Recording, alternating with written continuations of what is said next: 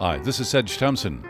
Welcome to this special audio highlights podcast from West Coast Live. For more information about our shows and other guests and podcasts, wcl.org.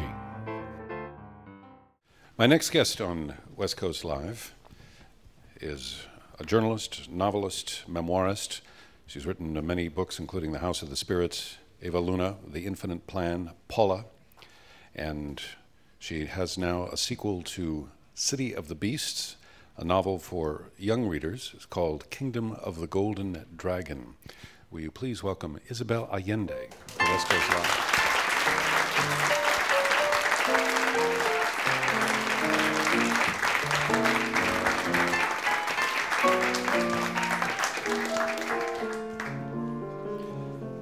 I have to say that normally we sit in director's chairs here for these interviews, but I'm too short. no, it's not that you're too short. It's that the other one broke just recently, and so we have to have it repaired.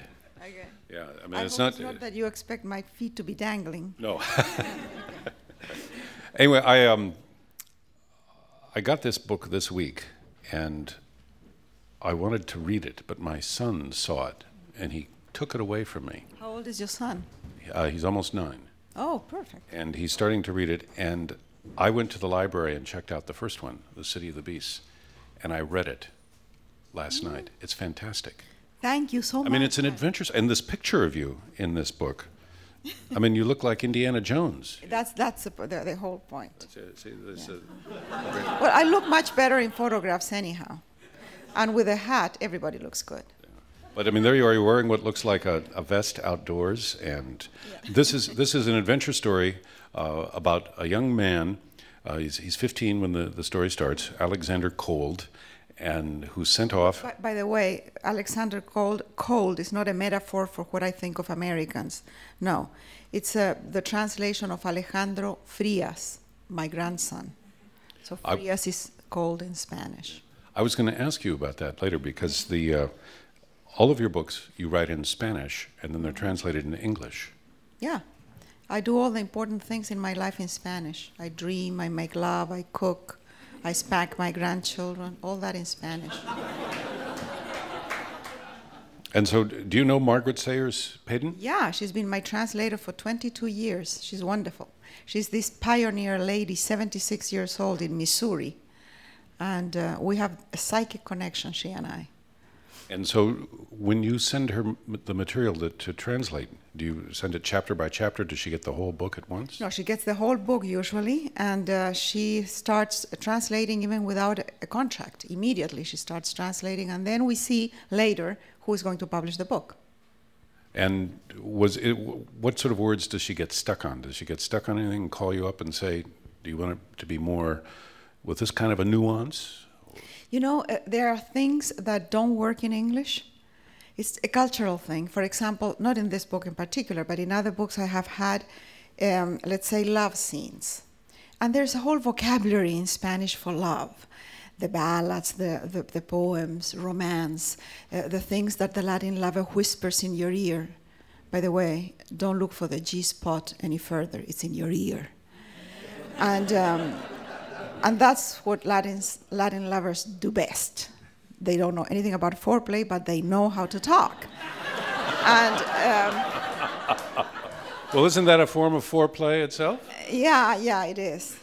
And so when I write a love scene, I use that kind of stuff, and then she calls me from Missouri and says, you know what, this doesn't work in English. It doesn't sound erotic, it sounds suspicious. So we tone it down. Yeah. So Alexander Cold, or Alexandra Frias, is sent to live with his 64-year-old grandmother, Kate, in New York. She's a writer and a photographer for the International Geographic, and immediately he's having his mother is dying. His father sends him to live with her. They go off and have an adventure in the Amazon in the first book.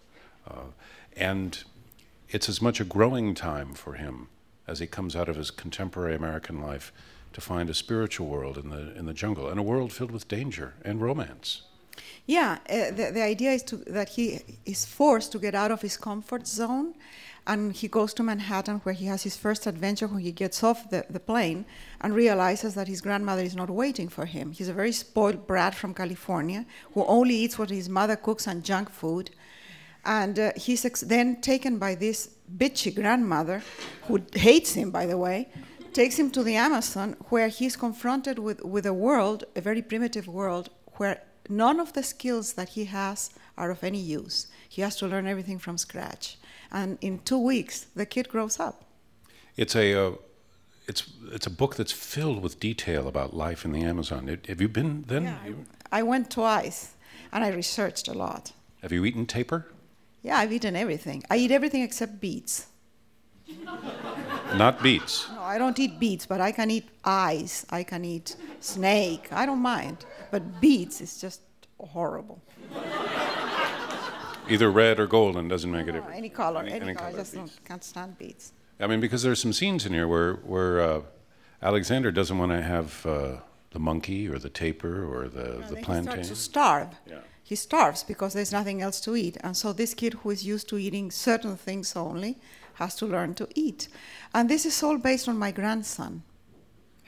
How has he enjoyed the book? He didn't. He said, Grandma, why did you write this about me?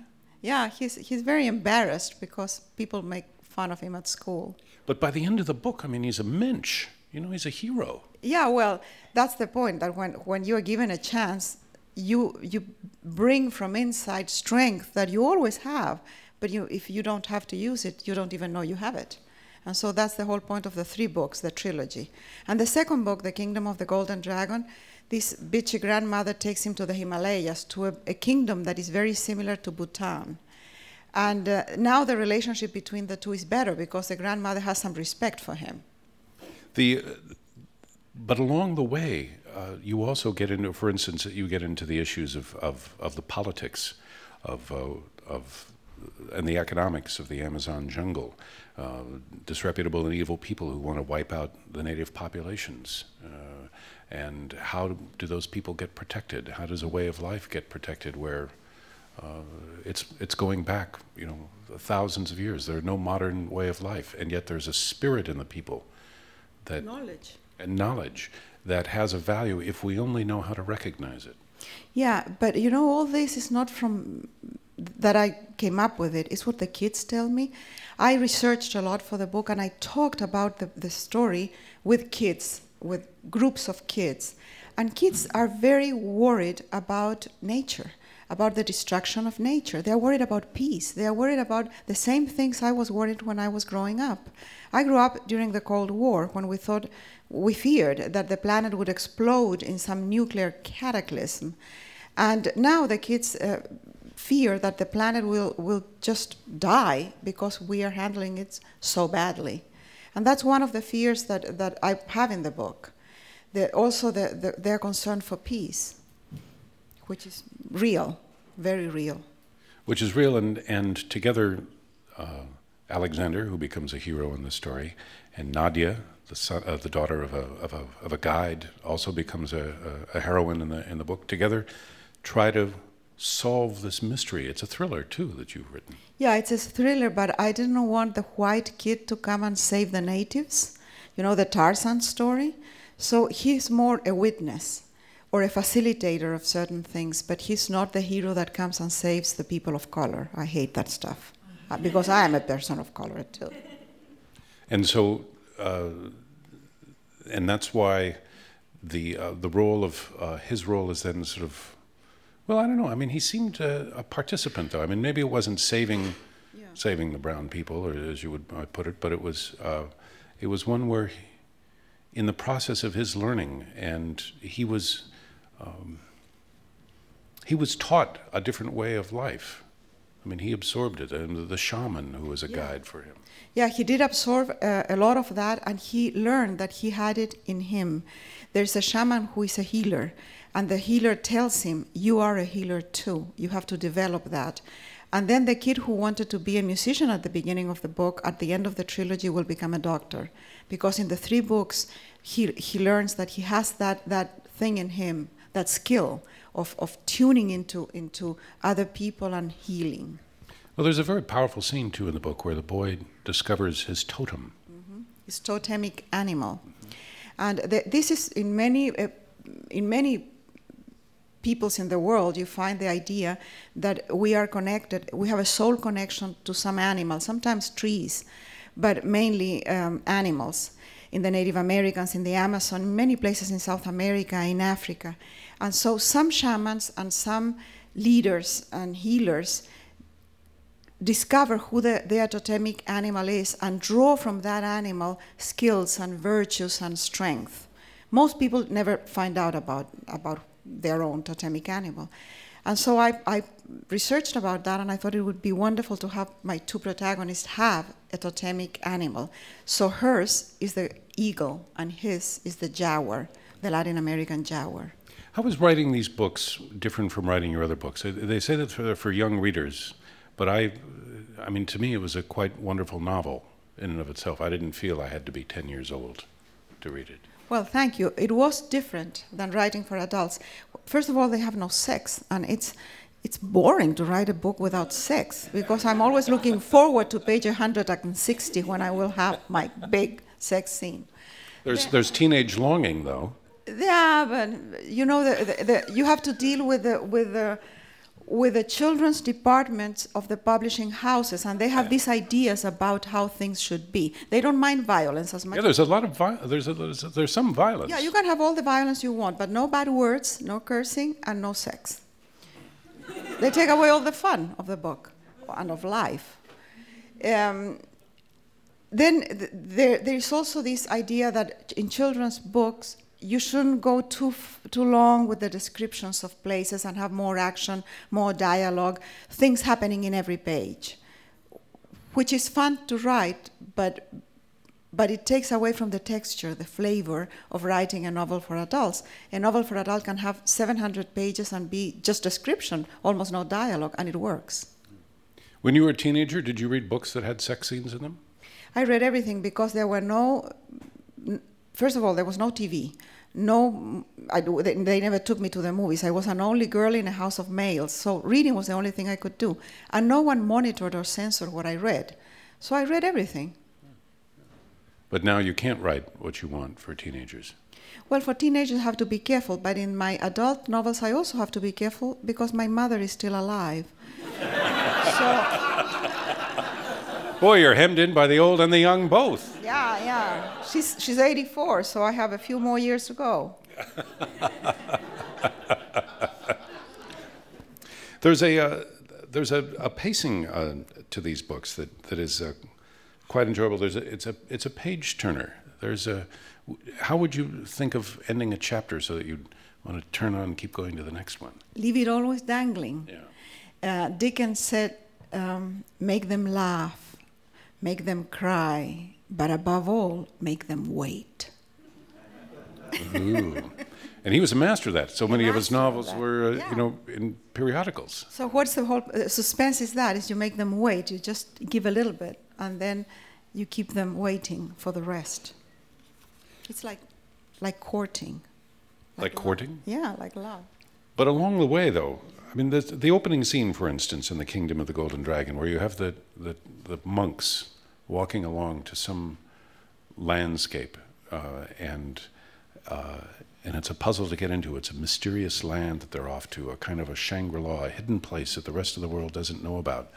I mean, it draws you in right away. It's like, I want to be on this journey with these people. Yeah, it is a mysterious place. The idea is that it's the Valley of the Yetis, and we will find out who the Yetis are along the book. Have you, and you've got sort of like big creatures in the first book, too. And I have big creatures in the second book, too, because I'm fascinated by the idea that there are in the world creatures, animals, peoples that we know nothing about. The idea of the people of the mist, how did you come up with that? It's actually semi-true. You know the difference between fantasy and magic realism? I cannot use fantasy because I don't feel very comfortable in that. Harry Potter is fantasy, and I love it, and I think J.K. Rowling should have the Nobel Prize. She has the kids of the world reading. She's wonderful. And she uses fantasy, which is something magical and mysterious that is out of the blue. But in magic realism, it's always based on something real. And the People of the Mist is the best example. In Harry Potter, you have the invisibility cloak, and you turn invisible. That has no explanation. But my Indians in this book are invisible too, but they're invisible because they paint their bodies and they walk in nature so quietly that they can be 3 yards away and you don't see them. And this is actually true of some tribes in the Amazon. And in a way of people who are accustomed to living in an environment through which most of us just kind of thrash when we go out into the wild. Yeah. So have you read all the Harry Potter books? Not all, but I have read like 3 and I love them. And it's got that kind of magical stuff in it. But you know what is the most magical about Harry Potter? That it is so popular in the world that in China they have already published Harry Potter 6 and 7.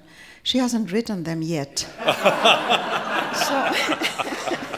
So there's a Chinese person in some place writing the Harry Potters that the author has not written yet. You know, I think that Alexander Cold should go out and find that person. Yeah, that could be a wonderful story.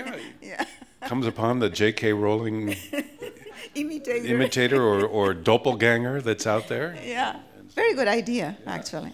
And so what's the third one called? This is part of a trilogy. Yeah, the third one is written already. It will be published in Spanish in September and next year in English. And it's called Forest of the Pygmies, and it happens in equatorial Africa. The rollicking adventure stories, and quite moving too, because you bring in the spiritual aspect of other peoples that they visit. And thank you so much for coming in and telling us about them. The second of the series is called Kingdom of the Golden Dragon. The first is called City of the Beasts. Isabel Allende. Thank you very much. Thank you. Muchas gracias.